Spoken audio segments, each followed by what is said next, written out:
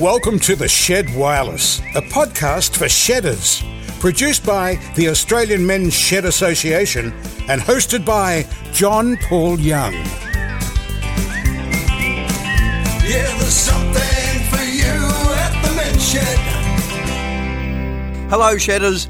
I hope you're well, and I really mean that. Welcome to a bit of shed-inspired distraction from the worries of the world, especially if you're doing it tough in lockdown at the moment. As Michael Caton, one of our patrons, says in our little promo, shed all your cares and worries away and listen to the Shed Wireless. He's on the money. I've got a lovely email from a shedder to share with you in a minute, but this is what's in store in this episode. First up, you'll hear from a shedder who was one of the first in Australia to get COVID early in 2020. He actually didn't think he was going to survive. Thankfully he did, but I think you'll be really interested to hear how he's going almost 18 months later. Oh, and he builds model ships too. On the tools in this episode, something a bit different. No fancy tools required. Just some inspiration behind a super simple project you can do in your home shed. It's all about native bees. You'll hear how our guest shedder had all his beliefs about bees turned upside down. It asked the doc, the phenomenon known as man boobs. Doesn't every bloke get those as they get older? Mine are certainly bigger than when I was a teenager, I can tell you that. Is there anything to worry about? Well, we'll find out. Our bonus shedder in the spotlight will tell you about a project to restore an old Melbourne tram. Very exciting. And our special guest is a man who knows how to make your cracker smile. That crazy Irishman, Jimeoin. There's plenty to keep you entertained for a while here on the Shed Wireless podcast, so let's get into it. You're listening to the Shed Wireless with John Paul Young. It's a podcast for shedders, so shed all your cares and woes and listen in. Yeah, there's something for you at the Men's Shed. This is from the mailbag. Hi to the Shed Wireless team. Have just finished listening to your latest edition. Another cracker. Well done, team. It's all very easy listening and pretty captivating in terms of the range of topics and depth of coverage. In regard to a possible topic, a couple of years ago at our shed, we had a local practitioner, physiotherapist, talk to us about the importance of maintaining one's balance in later life and gave us ideas about standing on one leg at a time, which tends to keep the tendons and leg muscles in tune as they are major performers in keeping one's balance. He also went on to say that once we are confident that our legs are working well, then to stand on one leg and close our eyes. And let me tell you, it's scary. But we need to be in a narrow passageway or close to a counter, something to grab just in case you keel over. And I've tried this, and I tell you what, it's not as easy as it sounds.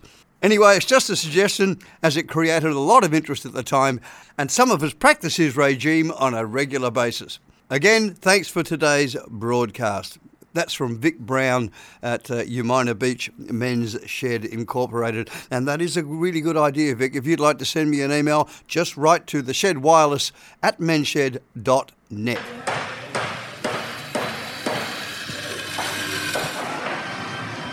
Our shedder in the spotlight in this episode is 74-year-old Tom Wolfe, a member of the Waverley Men's Shed. And how you doing, Tom? Good, thanks. I'll be 75, in fact, on Saturday coming next. Happy birthday to you, mate. And that's great. You know, it's always a chore getting old, isn't it? Oh, but it's the option's not worth contemplating. Exactly. Now, Tom, you build model ships. That's my hobby, pastime, whatever you want to call it. Yeah. Although I've done a few commercial jobs, I'm basically just a hobbyist. Uh-huh. So are these things that you build from scratch? Both scratch and from kits. Uh-huh. I'm actually belong to a club called the Sydney Model Shipbuilders Club. Oh, yeah. And we meet on a very regular basis, pass on skills and experiences. It's a multi-skill club, I guess you'd call it. We build timber, plastic, you name it, we build it. We build from square riggers, the old period ships, to modern ships. They're all models. The biggest model that, as I'm aware, that anybody in the club has built is about 4 foot in the old terms. I think most members of the shed, most shedders will understand that. And I've taken it seriously since about 2000. Before that, my first model took me 29 years to build. My first real model. I did plastic aeroplanes and that kind of thing. And I also used to fly radio control aeroplanes. Gave that away because I used to carry them home in an auto bin most of the time. The one good thing about model ships is that, well, one, you don't, unless they're radio controlled, they don't go anywhere near the water, and you don't have to worry about taking them home in bits and pieces. Terrific. Now, do you take some of those skills into the shed? What sort of things do you do when you're in the shed? Well, my current role, I'm at the Waverley shed, which is the Sydney shed, basically Bondi Junction rather than Waverley. It's only about a kilometre out of Bondi Junction. So you can imagine at the moment it's all closed up and locked up. I actually started the first day I went to the shed, the day the shed opened to the public for the first day is when I joined.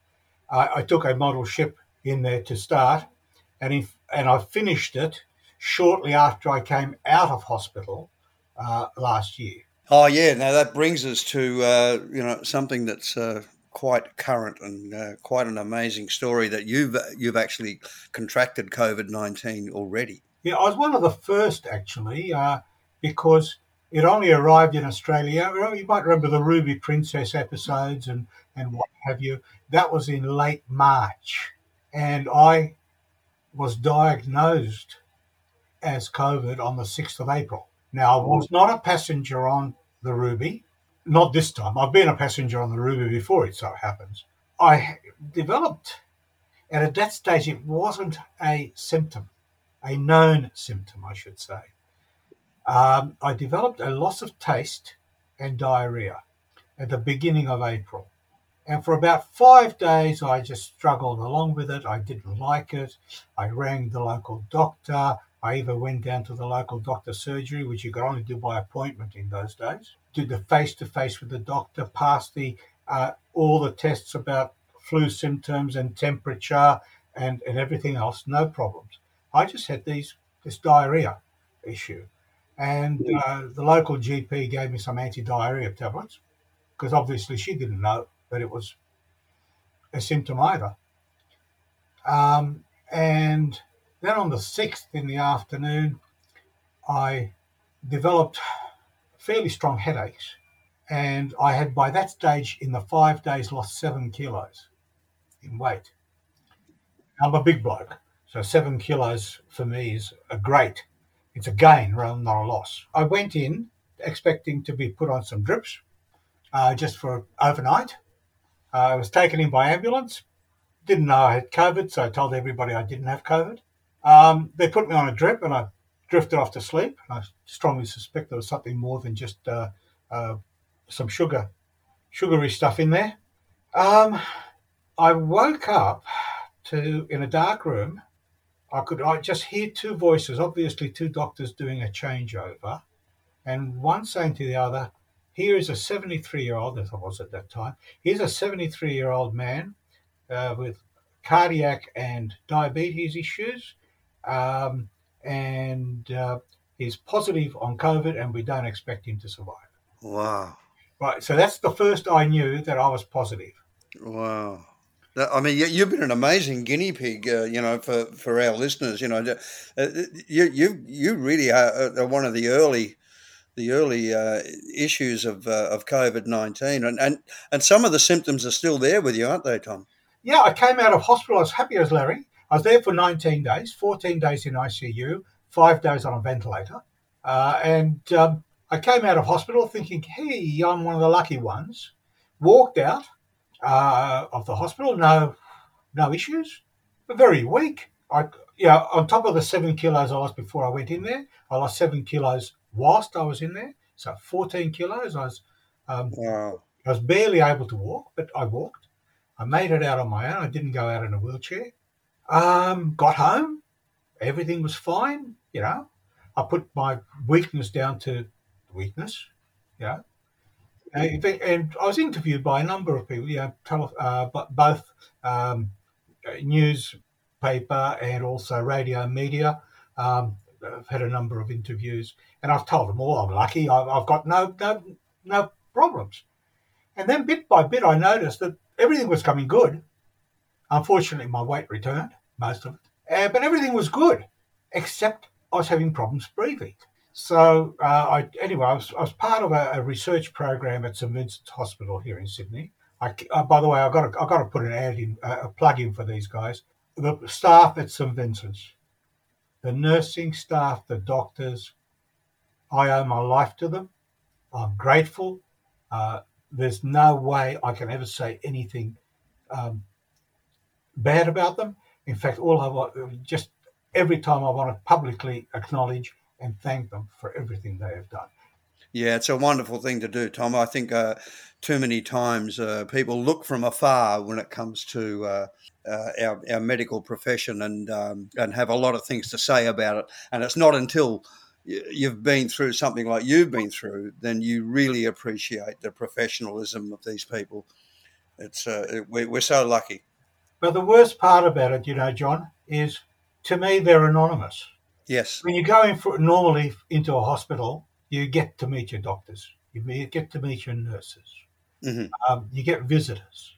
Well, all I saw, and I must say I fell in love with, 20 sets of pairs of eyes. Beautiful. I saw nothing but their eyes. Yeah. And the compassion, the kind words. I told my doctors to do away with me. I'll be totally blunt with you. I was in a mental state where I thought, I'm not going to come out of this. I might as well get it over and done with quickly. Oh my God. And it's on hospital records. I asked them to, if it's gonna happen, I might as well have it happen now, please. And that's it.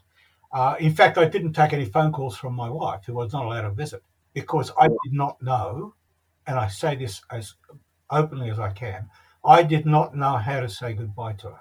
So anyway, I survived, and I'm out. My wife also had the COVID. In fact, she probably gave it to me. I had been self-isolating at home for 4 weeks, totally at home, never left the house.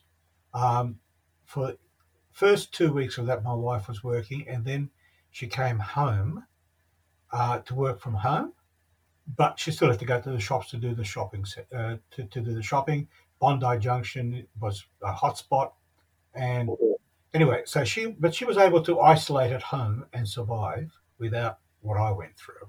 I'm working on about 65% lung capacity, and this is apparently not an unusual feature of post-COVID. I'm not Robinson Crusoe. It does limit the things I can do. It doesn't limit the things I want to do. I've never liked to sit back and just watch time go by, which is why I'm modelling, which is why the shed. I mean, the shed saved my retirement. Yeah. Joining the shed absolutely saved my retirement. The Waverley Shed, which I belong to, in fact, I'm currently the president of the shed, functions 3 days a week. I'm there those 3 days.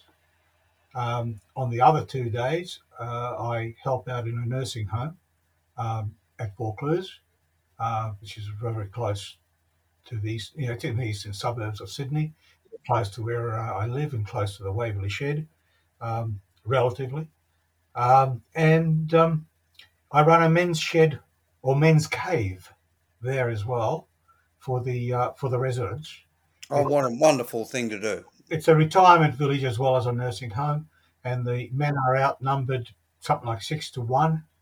And I like to think that I'm giving them an opportunity to get away from the girls and be able to be blokes. Yeah, that's fantastic. I don't think there's enough attention paid to that side of nursing homes and retirement villages, and well done. I think you're absolutely right. I firmly believe there should be one in every retirement village or major retirement. Yes, I think actually the Australian Men's Shed Association is working slowly towards achieving that. Well, if anybody wants to experience what we do, they're welcome to come down to this shed. the owners of the nursing home set it up from the outset, from the time that the nursing home was built, or the retirement village was built. I know the owners, and I said to them I'd like to be a volunteer, and they said, good, you can run our men's shed. And I've been down there. We've got, on a regular basis, 6 to 8 guys who come down, have a cup of coffee. They don't actually work. It's strange, at the Waverley shed. I'll be there tomorrow. Mate, you'd be welcome. Anyway, you mentioned I don't have to work. I love that. At the men's shed, you got to beat people over the head, because we've got a rule that you must take lunch. We must have a communal lunch break. That's one of the rules of the Waverley shed, right? 4:15, tools down, everybody gets together on the patio and we talk. And even if you don't want to talk, you're participating, and it's part of what we call our men's health initiative, which is what we're about. That's what. Well, I got to say thank you. It's a very inspiring story that that you've told, and obviously, I think there's a little note here. It says, "Despite what you've been through, it just feels good to be alive." Oh, and every minute of it. Every minute of it. I'm like I said, I'm happy to be upright. Yep. Smell the roses from the bud, not from the stem. I have a very loving wife, very caring family, great children, grandchildren. They're all fantastic. I really hope to help people get through this period. When I was asked to come and talk to you, one of the considerations I had was, well, this is going to be listened to by shedders all around Australia. Some of them are much worse off than I am, and I acknowledge that. But if any of them think, and tend to think, that this is no joke, that COVID is just a flu, please let me change their minds. Yeah. This is no joke. I've lived through some tough experiences, both physical and mental. My background is I'm a refugee. I came to Australia from a revolution or an internal war where, as a 10-year-old child, I saw dead bodies all around me. I know tough. I lived in a refugee camp. You name it, I've been there. Well, Tom, I really got to thank you so much for this. It's been a wonderful chat, and especially talking about the COVID-19 and your outlook on things now, and it is indeed inspiring, and I hope people take notice of what you've said about this not being a flu. And get the vaccine. Get vaccinated, please. Thanks, Tom. Bye then. Bye. On the tools, on the Shed Wireless, with John Paul Young. So far in this season of the podcast, we've taken a look at CNC routers, wood turning, dust extraction and spiral cutters. All of them totally new to me. If you've missed any of those, they're all freely available for your listening pleasure. You'll find every past episode online at menshed.org or wherever you listen to the podcasts. But this time on the tools, get ready for an easy project you can get stuck into at the Men's Shed or at home. Did you know there are something like 2,000 bee species, and most of them live underground? Well, here we go. We're going to talk to Gavin Smith. He's a shedder in the inner west of Petersham. Gavin, I'm told you have a great passion for bees, and in particular, native bees. Is that right? Tell me all about it. Yes, I started with native bees quite by accident. I knew nothing about them. I knew nothing about bees. My main concern was to do with gardens and soil and worms and growing compost. So I was invited by a very wonderful, inspirational man called Michael Mobbs to visit his home when he was going to open his beehive. Now he's another inner city bod, lives down at Chippendale. When he said he had a beehive, I said, "You've got to be joking. You've got such a small backyard. How can you fit them?" a beehive in the inner city, in the backyard, and he said, "Well, you see the hive." It turned out to be a tiny little hive, and inside was the most amazing spiral I've ever seen. And I tasted this incredible honey, and so I was introduced to one of the Australian native honeybees, which is a tiny black bee, and we call it sugar bag bee. That was the beginning. I was hooked right from the start. And I went from there to honeybees, and then as a result, I ended up with the solitary bees. I don't know whether you know much about bees, but it turned out there's about 2,000 varieties in Australia. So I started to do the research and look into it, and it sort of took over my life. So I always warn people if they come anywhere near me, they're likely to get a second virus, and that's the beekeeping virus. It goes into your brain. So just let me get this right. You went from native bees to normal honeybees, and then back to native bees, or is that what the Yeah. Well, it turned out there's 2,000 varieties in Australia, wow. And of 2,000, there's only 11 that make a hive. So the thing that really struck me was that, number one, most bees don't make honey. Number two, 70% live under the ground, and the rest live in holes and don't make hives. So it's like, oh my God, what are they talking about? All my beliefs were turned upside down. And so that was when I started to look into it, and I've met other nuts as well along the way. So all the entomologists, you're kind of being the government for these native bees and doing something about the homeless ones. The thing that really got me upset was the fires, of course. Uh-huh. And I was first contacted by a young beekeeper who'd lost hundreds of hives.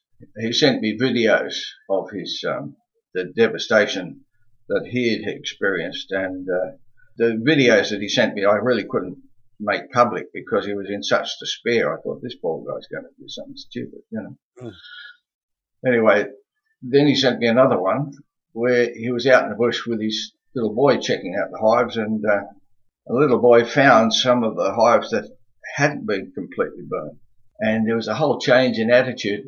And when I spoke to him, I said, "What can I do for you?" And he said, "I just need to have new hives to put these poor but cooked bees into." So that's when I started this thing called the Bee Emergency. And I got the men's sheds to make beehives, and then I said, well, how about we make habitats for the bees that normally live in trees and reeds and all the other bits and pieces, the native ones, the solitary ones that our native plants are so dependent on. So that got me started on building habitats for the native bees. So how big is a native bee hive? You've got to get out of the mindset that bees are living in hives. The honeybees, you know what they look like, but the little black bees, they live in hives. They're about a foot high and it's basically 300 by 200 by about 200 deep. Yeah, but that's the actual native honeybees. You can provide holes with bamboo and drill holes, and this is where the men's sheds come in. If you use scrap wood, you can drill lots and lots of holes. The bees will come in and they'll populate those and lay their eggs in there, and you'll have a new population for the next season. But you can't actually get any honey out of it.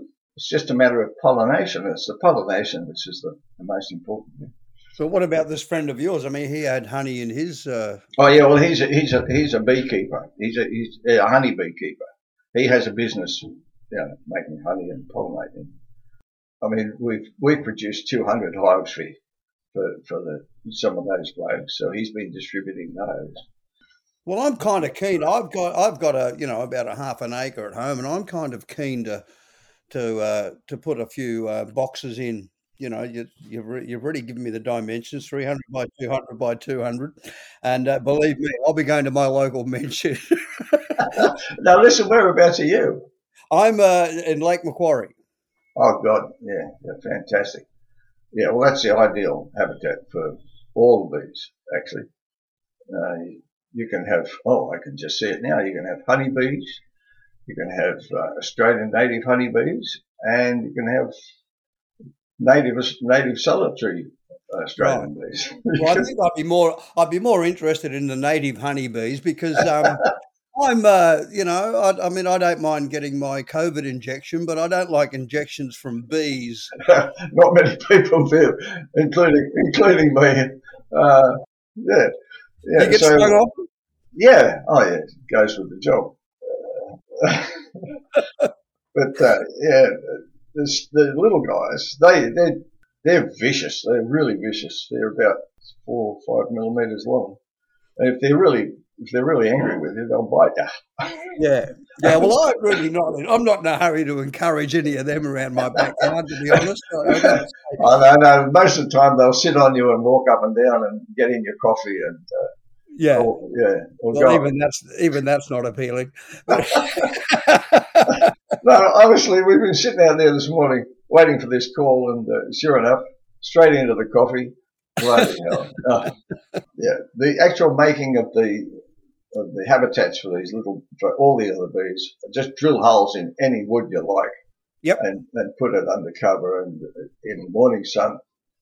Make sure your holes have got to be at 150 millimeters deep, and the size of the holes can go from 3 to 9 millimeters, and you'll get different sized bees filling up. And how deep should I drill these holes? Yeah, they should be 150 millimeters. So you need a special auger bit in order to do it. Auger bits give you the length. I don't know how many I've busted, but okay. So auger bits, any timber you like, as long as it's not treated. Stuff that's offcuts. I use offcuts. I use fallen trees. I just cut them up, and you can hang them up. You can make them into little boxes and stash them full of bamboo. Anything that's got a hole in it, reeds, lantana, anything that's got a soft, pithy centre, and the bees will hollow that out and put their homes in there. Beautiful. Thanks very much, Gavin. Thank you very much. It's been most informative.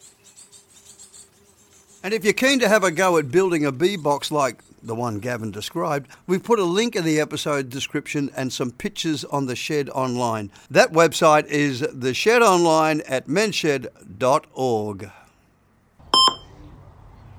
Got a question? Ask the doc, Professor Rob McLaughlin from AMSA Partners Healthy Male. Okay, time for a bit of self-analysis. Is your chest still trim, taut and terrific? Or somewhere along the line, have you fallen victim to the phenomenon known as man boobs? There's actually a medical term for man boobs, but rather than me trying to pronounce it, I'm going to hand it over to Stuart and Professor Rob for an intriguing edition of Ask the Doc. Thanks, JPY, and hello, everyone. I'm Stuart Torrance, the Men's Health Project Officer from the Australian Men's Shed Association. We're also joined, as always, by our Ask the Doc presenter, Professor Rob McLaughlin, Medical Director of Healthy Male. Welcome, Rob. G'day, Stuart. How are you doing? Fantastic, mate. It's always good to have you here to talk about all these medical issues. Rob, let's just start by saying I've got some weight going on. You know, I'm getting older but it seems to be going on in the wrong place. And, you know, sometimes we call these things man boobs, and I'm not quite, worried about it at this stage. But I'm thinking, I did a bit of bodybuilding back in the day, and maybe this is just my muscle turning into fat. But it could also be something else, I'm a bit worried. Could you sort of fill me in, Rob, on what might be happening? Well, as you say, Stuart, when you gain weight, and you get older, it goes in all sorts of the wrong places, on your bum, on your tummy, and something on your chest, and you get what look to be developing breasts. It could just be fat. That is possible. It might also be a very common condition called gynecomastia. Gynecomastia is the term, and this really relates to the growth of breast tissue, not fat, but breast tissue in the male. Now, look, it's almost always benign. It usually starts like with a little sort of rubbery swelling underneath the nipple, and then gets bigger and bigger, and can spread, to be quite obvious. can be a little bit different left versus right, but it usually develops at the same time. And it can be a little bit embarrassing. You're a little less likely to want to take off your shirt and jump in the pool because you feel it's on display. So it can cause anxiety. So there are two things. Is it fat or is it gynecomastia? Okay, let me stop you there. I can't even say the word. Gynecomastia. Okay, there's your word. But we do need to use a special term because it's not fat. And as you suggested, fat can accumulate on your chest and on your breast area, and that's a different thing. So in any event, you can't tell the difference necessarily just looking in the mirror or feeling it yourself because you don't quite know what it is that you're looking for or feeling for. So it's important to get it checked out by the local doctor, and he will or she will tell you whether or not further investigations are needed to work out whether this is just fat or is it actually tissue. So the difference between just fat and this gyno thing. How would your I think what you said before it would have a more solid feel. So fat is if you grab your belly and that's all wobbly. Yeah. What would be the equivalent, say, texturalized, feeling wise? What a soft rubbery or firm rubbery sort of feel, not as you say, more almost liquid-like fat is. Now, look, the thing about this is actually can be part of normal life in a male. It can happen at any age. It often happens when there are changes in hormone levels, and particularly, say, during normal puberty, about half of boys develop some breast tissue at that time because of the hormone surges during puberty. Now, it almost always settles down. It goes away as puberty advances, but it can be very embarrassing for those young fellas at the time. Sometimes it persists, and that has to be an issue that's addressed in younger men if it does keep going after puberty. But in our age, the older blokes, there are also hormonal changes as you get older, a bit of an imbalance between testosterone and estrogen levels, and that can encourage the growth of breast tissue. So about a third of older men develop, if you go looking for it, some gynecomastia. Now, most of them won't notice, won't care, nothing will happen. But for those in whom it's quite obvious, and that's what you were alluding to, Stuart, maybe it is obvious in you, they're going to want to have it checked out. And again, it's not a concern in and of itself, breast tissue. It's really its appearance and what it makes you feel about yourself. It can be tender initially in some men, so there can be symptoms to it, but often it's just the appearance that's of most concern. But there can be some serious issues underneath. So we do have to talk about why it is important to have it checked out, because there can be some hidden issues behind it which we have to explore. Okay, so the one thing that pops to my mind just now is you mentioned that from the youth side of things, it can go away. Yeah. Can it go away in the older seniors that again? So it is treatable. Yes, it can go away on its own, and in some men it can be treated. But perhaps we should talk about the causes beyond just getting older and having some slight hormonal issues. There are some drugs or some exposures which we know can increase the risk. And you mentioned you used to go to the gym. So my first question is, are you on any of those things that gym people take? Because they can certainly cause it.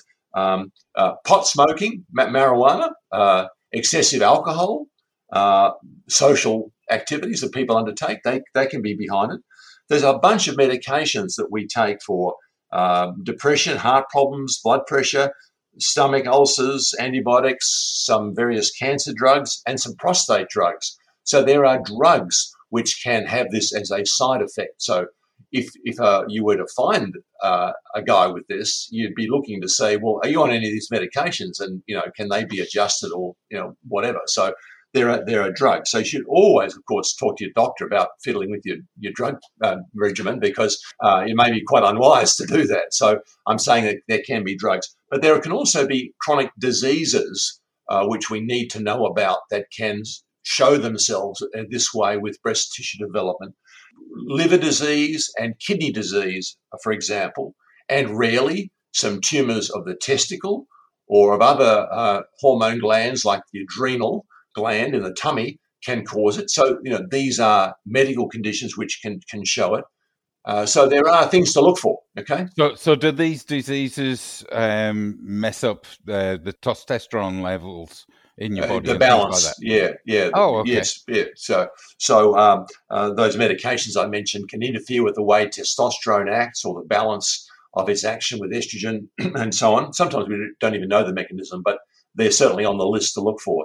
The other standout condition that really is, very clear a cause of gynecomastia is an interesting genetic condition which affects only 1 in about 500 men, but still, that's quite a lot. It's a chromosome problem, or imbalanced genetic problem called Klinefelter syndrome. And about half of those guys with this extra X chromosome, which is the problem they have, show itself with quite marked gynecomastia and very small testes. So again, that's an uncommon cause, but something else to look for. So you'll see, Stuart, that there are reasons to go asking questions before just dismissing gynecomastia as, just one of those things. Rob, I'm sort of sitting here now looking at a whole heap of darts being thrown at me, thinking, crumbs. A lot of these things tick a lot of boxes. I've had a lot of medications in my past. I've had treatment for different conditions in my life. Or, could this actually be happening? But the other thing that really pops into my mind is breast cancer. I know it's very rare in men, but, is this a possibility for people with gynecomastia? Look, it's slightly more common in men who've had gynecomastia beyond those that don't. But it's not a major risk factor. And we have to realise that breast cancer, as you say, does happen in men. Maybe 100 Australian men a year get breast cancer. So it's only 1% of the total breast cancer load, which is clearly with the ladies. So we can get it. We have breast tissue. We can get cancer, and it presents differently. It's usually only on one side. It's usually quite a firm or hard lump rather than a soft rubbery thing we talked about before. You can get changes in the skin or the nipple being held down by the cancer. You can have lumps in the armpit. It can spread quite quickly and quite locally.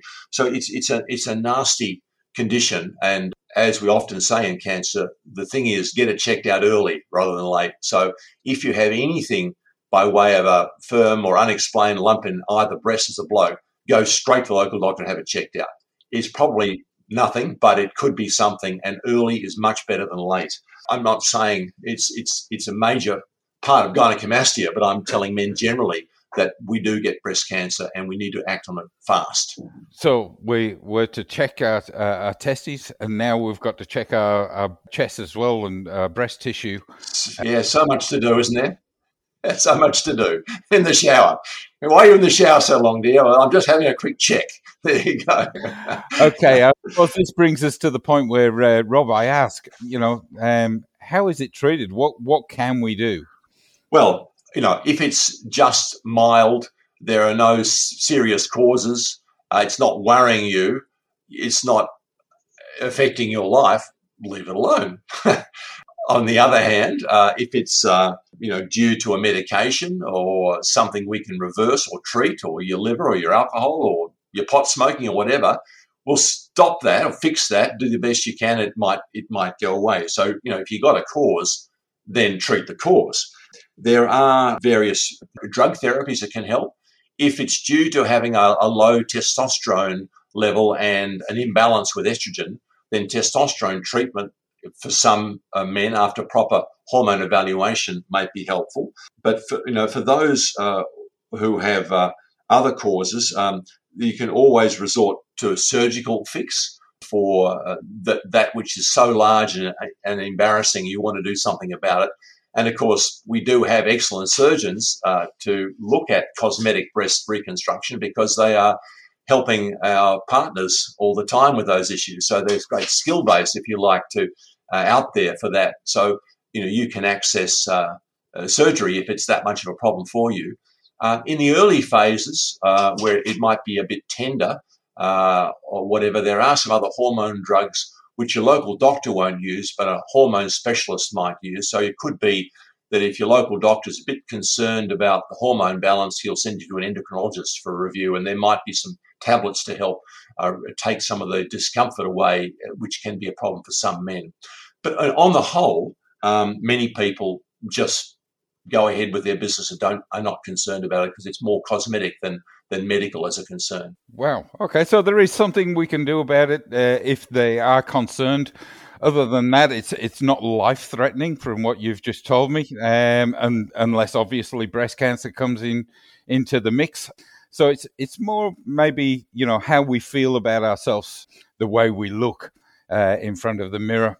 And for some people, that matters. Yeah, it does. It does matter a lot. Fair enough too. I mean, but I would encourage people to just go to their local doctor and have this checked out by somebody who knows what to look for in terms of the possible causes. And there's great information on the Healthy Male website too about this to download for people to understand what I've been saying. And they even tell you how to say the word, Stuart, too. They're actually a little phonetic spelling, so you can get it right with practice. I often go to Google where it has that little speaker box, and I press that, and I did try and say the word before we came on. But Rob, as always, very practical advice. I don't think I have anything to really worry about at this point in time. You've put my mind to rest. Maybe all I need is a little bit more exercise and watch the food intake that I've maybe indulging with lockdown and so on. Yes. But hey, guys, if you are concerned about any thing happening, advances in your chest tissue, maybe you should go and take Rob's advice and go and see your doctor. Thanks again, Rob. Thanks for listening to Ask the Doc. Pleasure. For a great range of resources and tools to help you live well, head to the Spanner in the Works website. You can just search it up or go to malehealth.org.au. Everything you hear on The Shed Wireless is created to inform and is not intended to be a substitute for personal advice from your doctor. The Shed Wireless, a podcast for shedders. Produced by the Australian Men's Shed Association across Australia and around the world. Yeah, there's something for you at the Men's Shed. Our special guest for this episode is an Irishman who's been making people laugh for 20 or is it 30 years now. And God willing, or should I say COVID willing, he's back on tour in Australia because he says he wants to bring some joy into people's lives. Jimeoin, it's great to have you on the podcast. So, were you always the funny guy? Funny to look at. No, I can be quite intense like the rest of us. I sort of kind of verge either side of the line, either being funny or serious, or I don't know, in between. Or What about at school? At school, I was a bit of an idiot, really. Good. Snap. bit of a, just carrying on. It all happened too young. School. I could probably sail through it now, but it was just taking the fun out of my youth. If that makes sense, yeah. My name is very like. I have a double-barreled name too, like yourself. Yes. Mine is actually Jimeoin. Jimeoin Jimeoin. Well, the Olympic swimmer Keely, they say McEwen, but it's actually McEwen, as we say in Ireland. McEwen. Yes. Yeah, McEwen. That's it. Yeah, the other girl, Emma McEwen, she's McEwen, but yes, Keely is spelt different. So we say McEwen in Ireland. Yep. As in yo, I have to try and. Well, here we have. I've got the same problem because my real middle name is what the Australians would call Inglis. But but in Glasgow it was Ingles. Right. Yes. There's loads of that, isn't there? There's Graham McDowell there's a golfer from my hometown. Yep. But he's McDowell. That's McDowell in Ireland. McDowell. So. Oh, well, you say tomato, I say tomato. Let's call the whole thing off. Do you think that people do forget about laughter as they get older? Certainly there's no shortage of grumpy old men out there. You always seem good for a laugh. Every time I've met you, you always got a good smile on you. I don't know it's the individual, I suppose, more than the age. You do get a tendency to take things a wee bit too serious as you get older. Yeah. I do anyway. But I think other people sort of throw caution to the wind too, don't they? Yeah, I was asked to do that. That letter to 16-year-old self. You know that thing that they do. Oh yes. Yeah, but I had it the other way around, where a 16-year-old letter to me now, going, lighten up, for God's sake. Don't take yourself so seriously. I think it was much more fun at 16 than I am now. But then the weight of the world falls on you. Yeah, true. I think my 16-year-old self would open up with, well, you didn't think you'd still be alive, did you? Yeah. That's the other option. We're still hanging in there. Yes, we are. And you're 55-ish now, aren't you? Do you feel like you've changed much over, say, the last 10 years, or do you like being middle-aged? I just haven't accepted it. I think I'm 26. Uh-huh. I just feel that, I was talking to some, do they still think you've got it? Like, I was talking to this girl on Zoom or something, and she looked fantastic, but I'm talking to her like I've still got it. But then I could see that little square of me, in the corner where you can see yourself. And, I had triple chin, or the camera wasn't a good angle. That's never good, that FaceTime shot. Never. And I just I kind of need that when I'm out talking to people that are younger than me. I just need a little square of me looking back at myself. That's the percentage of you that's still young. Yeah, you're in your 50s, you're balding, you're at a nightclub, wise up. Yeah, look in the mirror. Put a shirt on at least. Now, this is the Shed Wireless, and we do it, on behalf of all the men's sheds around the place. Do you have a shed, Jim? I have a very small shed, yeah. Uh-huh. I have a little tiny, it's kind of like that pathway at the side of the building. Uh-huh. I have a garage. That's but okay. not ideally set up like for that tinkering that people sometimes, I see some men's sheds and go, wow, this is fantastic. This is, but I'm never really, because I'm on the road right now. I'm in Harvey Bay. I don't know where you are. Where are you? I'm at Lake Macquarie. Right. So you don't know where that is? I do know where Lake Macquarie is. Oh, you do? It is. Yeah. It is. Lake Macquarie is north of Sydney. Is that right? Yes, it is, and just south of Newcastle. Yeah. I've been through that area loads of times. So you're in Harvey Bay. You must feel like a young man in Harvey Bay. Yeah, you're looking at me going, I'm getting wolf whistled. But yeah, I was in Darwin, and I'm just running away from COVID, running away from my life. I really want to do it, but yeah, so I had to fly into Darwin, and then get into a car and drive to Harvey Bay. From Darwin? No, from Brisbane, because Brisbane's in lockdown. But yeah, so I flew from Darwin to Brisbane and then drove up here and got in late. And then I'm here on my own because I'm supposed to be doing this show at the minute, but who knows? I just have to be thankful that I've got away with what I got away with in the early part of this year. Right. So the recent lockdown in Queensland has affected your show up there in Harvey Bay? Yeah, I'm doing a travel show. It's kind of going around camping and going around caravan parks and just staying outside. So that's the idea for the travel show. And they don't want to mention COVID. I don't know why. It's like as if people would see it on the show and go, what's this? Oh, catch it, yeah. Going on. So for some stupid reason, they don't want to even mention it. But, it's the white elephant. There's nothing you can do now. So yeah, very true. And I'm supposed to be going to the UK in October as well, so I haven't been at home for a while. So back to the old country. Yes, yeah, but you're doing England, Scotland, and Ireland. So whereabouts in Ireland are you from?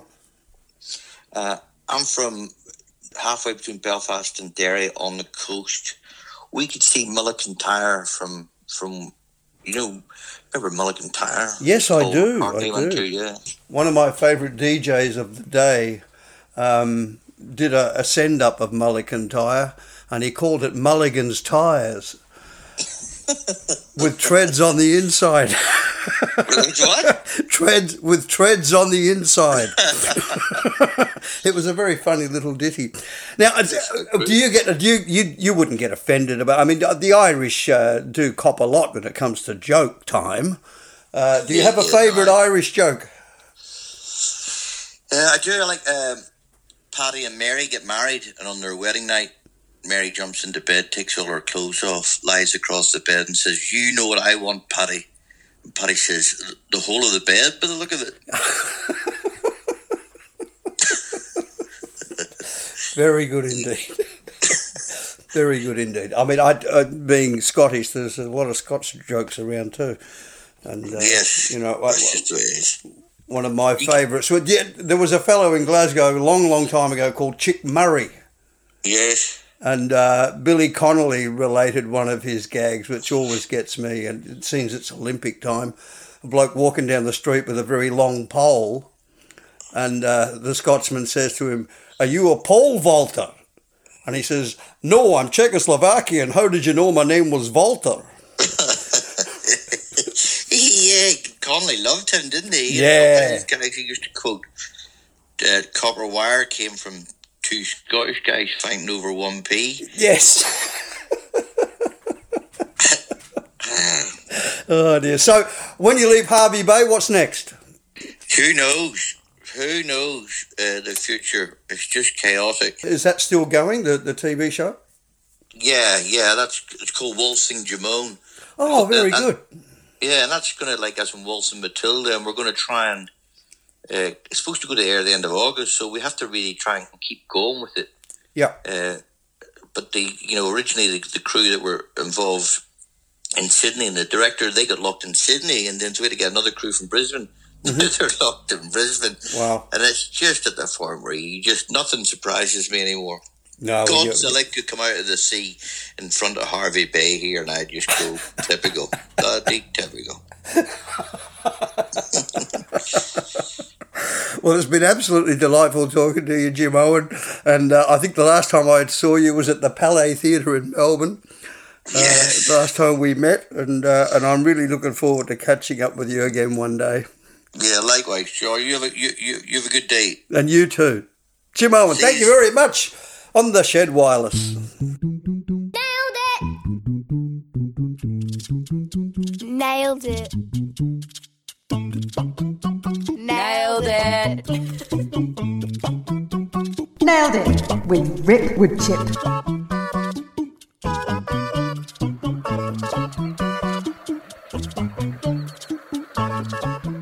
G'day, Shitters, Rip Woodchip here. How y'all going today?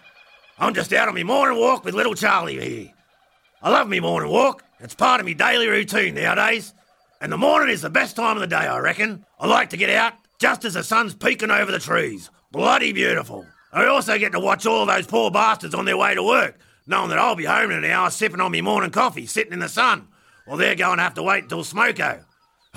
I'm a nasty bastard, but I've done my time. Did it for over 50 years, and working on the farm, I was up earlier than this every morning, that's for sure. Yep, this is the best way to start your day, I reckon. Sometimes the only thing I don't like about me morning walk is going for my morning walk. Yep, it really would be pretty easy just to stay in bed some days. Like this morning, it's frostier than me mother-in-law's reception. But I'm out here, and I know it's the best thing for me. Because I know I'm going to have an infinitely better day if I go for me walk. Especially now I'm not working on the farm anymore. I don't get the exercise I used to, so it's that little bit of pain for a lot of gain. And as soon as I get going, I feel great. Just the 30 or 40 minutes a morning gets me blood pumping and puts me in a good headspace. I don't go doing any marathons or breaking any speed barriers or get my arms swinging around my ears like some of those other weirdos you see. I just get along at my own pace, enough to work up a bit of a sweat, taking in the serenity and the fresh air and listening to the birds waking up. It's a good time to think about what I got to do for the day, what I did yesterday, and contemplate life and the universe, etc. 3 days a week, I go on my own, well, me and Charlie, And 2 days there's a group of us from the shed that go for a walk around the lake. But that's more of a bloody stroll, and there's more exercise in the jaw than the legs. Yeah, there's a list as long as your arm of all the benefits of a daily walk, but I don't really care about all that stuff. All I know is it makes me feel good, and it'll probably make me live longer too. And that's got to be a good thing for everyone, right, fellas? Anyway, fellas, I'm almost home, and I've got to get a bit of pace up the driveway. It always excites the missus, you know. Catch you next time, fellas. See you guys. Come on, Charlie boy.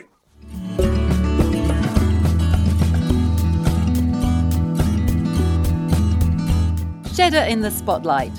Let's meet and learn about the life of one of our shedders. I thought you might have a bit of extra time on your hands at the moment, particularly if you're one of the millions of Aussies who are in lockdown, like me, as we put together this episode of The Shed Wireless. So let's meet another shedder who comes from Mount Perry, an Australian gold mining town in outback Queensland. He's part of a men's shed with about 10 members who've been working on a pretty big project lately. They've been restoring a Melbourne W-class tram. Gavin Murray can fill us in. Good morning, Gavin. How are you? Good morning, John. I'm really good. Really good. Now, apparently you have a shed name, Gavin. What's that? A shed name? Oh, they call me the token Kiwi. Oh, okay. Now, this W-class tram, it's something quite close to my heart because my apprenticeship was in something pretty close in the railways, making making trains, the Southern Aurora and the Indian Pacific, etc. But trams have always fascinated me. I was brought up in Glasgow and we had lots of trams there. And of course, by the time I got here, Australia had got rid of their trams. So how did this project come about? Well, its genesis was around about 2018 when the Melbourne Victorian Racing Club issued a press statement saying that the Melbourne Cups tour would include Mount Perry because the gold for the Melbourne Cup for that year was mined at the mine that's close to Mount Perry, Mount Rawdon.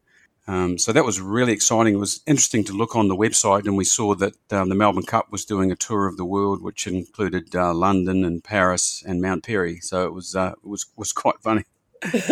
So at the same time, there was a call from the local mine to ask whether or not there was other projects that could feed into the concept of this relationship with Melbourne.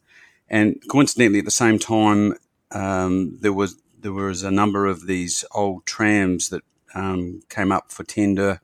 There was 134 of them that became available. They'd been retired for quite some years, and organisations were asked to show interest if they were interested in restoring these trams. And we had a meeting at the men's shed, and our president at the time, Nigel, he was really keen on getting that tram to Mount Perry, and we put together a bit of a plan as to what we were going to do with it. And we waited, I think, 6 months to get the response.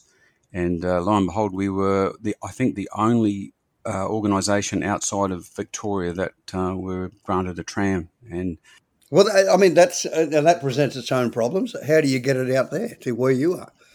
There was an organisation down in Victoria that specialises in moving trams, and we got a hold of those guys. We raised some money here. It cost us, I think, $9,000 to get the tram brought up to Mount Perry, and so we raised the money for that. We needed to build a cover to put the tram under so that we could work on it and keep it safe and secure while we worked on it. So we raised money for that. And great excitement in the town when the tram finally arrived on the back of the semi-truck. And a couple of cranes came out from Bundaberg to lift it off the truck and put it into position beside the men's shed. And then the cover was built over the top of it, where it now sits. Now, it's a fascinating project. And how long before you think you'll be done and dusted? And then what are you going to do with it? Well, we're a very small shed. We have about 15 members, of which I think is normal that we have about a core group of about 6 or 7 that work on the tram. So it's a slow project for us. It'll take quite some time. Right now we're stripping the outside down, and we've done that. The tram we got was in amazingly good condition. A lot of the trams that were available were quite dilapidated with parts missing. We were lucky that the tram we got was very much complete. Almost all of the hardware inside was still there, right down to the handrails, the grab rails, and all those things were still in there. So at the moment we're stripping the outside down and getting it ready to paint, and that'll be done within the next couple of weeks. And then once the outside's complete, and that's been quite a big job to remove all of the rust and replace the bits of wood that were dilapidated. Once that's done, we'll start work on the inside. The general plan is that the tram will become a tourist attraction for Mount Perry. The front part of it will be a virtual tour of the mine and a bit of a history of the mine, so there'll be an audio-visual display there. The middle part will be an area used by one of the other community organisations, the Arts Group, and they can show some of their creations. And the back part, the thought at this stage is to turn it into a cafeteria that the local general store and takeaway store can use to serve coffee. The plan is to get the tram relocated into the main street of Mount Perry with the cooperation of the local council, have it become a permanent attraction down there. Wonderful. Now, the W-class tram, now I'm a bit ignorant when it comes to class trams and which ones are which. Is that similar to the one that they've got around Melbourne that's been converted to a restaurant? That's right. They're one of the older original ones, not the very first ones. They're in service up to, I think, 1948. And then they come on classes beyond that. So it's quite an old one, and you can tell by looking at it, it's quite a solid one. It's a fairly hefty beast. The workmanship in those things is to be admired. It's just fantastic, isn't it? Everything is sort of handmade. You can see that every piece of wood was handmade and every piece of steel was manufactured to go on it. And a lot of those things are still in great condition even now. Now, you're in Mount Perry. A lot of people wouldn't have heard of where Mount Perry is. I had a look at the map. So you're inland between Harvey Bay and Bundaberg, but inland. Yeah, we're about 100 k's inland from Bundaberg, yep. And you're very close to a little town called Monto. Yes, that's right. Yep, Monto is one of our neighbours. A good friend of mine, Michael Caton, who was in The Castle. Oh, yes, yep. Originates from Monto. Oh, I didn't know that. Yeah, and I've actually been to Monto, and there was a lovely old guy there who he gave me this little jiggy thing, and I can't even remember what on earth it was for, but it's something to do with my belt. And anyway, I've forgotten what it was for, but I still have memories of being out that way on a variety bash. Now, your past, Gavin, is quite astounding. Like you really are a lucky star. I've been everywhere, man. You're a diver, a dive instructor. From a while back, I've given up scuba diving now. I find putting the gear on my back is quite intrusive and cumbersome. So I now free dive. Any time I spend in the water, I spend without a tank on my back and just free diving now. And what do? Do you go and grab lobsters and things? Yeah, lobsters and spearfishing is normally my passion. Oh, that's wonderful. That's wonderful. Yeah, you've got a lot of experience in this area because you had a 1968 Bedford bus that, you must have had an amazing time in that. Yeah, we spent 12 years. We set off on a 12-month circumnavigation of Australia, and 12 years later we parked the bus up. But we went sort of round and round many times, spent a lot of time over on the West Coast and exploring the beaches and the reefs of the West Coast, which is just absolutely amazing, absolutely fantastic from a diver's point of view. So how does the shedding fit into your life now? Shedding's really important to me. I'm pretty new to the town. I joined the local men's shed in 2016, just a few months after it was born, and the shed life is really important to me. We meet Tuesdays and Thursdays early in the morning. But being a new person in town, and if you're not a third generation member of the town, then you're still new. Oh, you're a blow-in. Yeah, You absolutely. were blowing. Yeah, I've Yeah. been through this myself. So having a bunch of guys down there that are really welcoming and friendly to everybody, even Kiwis, as they would put it, has been really, really important for me. So I really enjoy going down to the shed, and we've got apart from the tram project, we've got other projects on at the moment. One of them is we're building a anniversary seat for the local school that will commemorate 150 years of the local school. So there's a specially designed seat that will sit around a tree in the school. And we've got guys down there that have got a variety of skills. Some are really good at metalwork, and other guys are great at woodwork. We've got one guy that uses a forge and can make amazing sculptures and things using a forge. So we've got a forge down at the shed now, and that's fantastic. Oh, incredible. I mean, that is actually something I'd love to do, but I think I've missed the boat on all of that. Gavin Murray, thank you so very, very much from the Mount Perry shed in Queensland. And we might have a chat to you on the next episode, Gavin, because something I haven't mentioned yet, you're an IT expert. I don't think there'd be too many of them in our sheds these days. So if you don't mind, I'll talk to you on the next episode for a few tips. That's it for this episode. Look after yourself, and don't forget, drop me an email to say good day and give me some topic and project ideas. Tell me what you've been up to lately in your shed at the Shed Wireless at menshed.net. I heard a lovely old gag on the TV the other day, and there was an explosion for us mechanically minded people out there. There was an explosion at the Nissan motor factory, and apparently it was raining Datsun cogs. If you got any better jokes, send them in to me. The Shed Wireless at menshed.net. It don't matter if you work with wood or fabricating metal is the thing you understood. Whatever is your game, everyone's the same. Yeah, we can do it all at the men's shed. Short, fat, tall, skinny, hairy, bald. In the shed, it's welcome one and all. Share the skills you know. We're all having a go.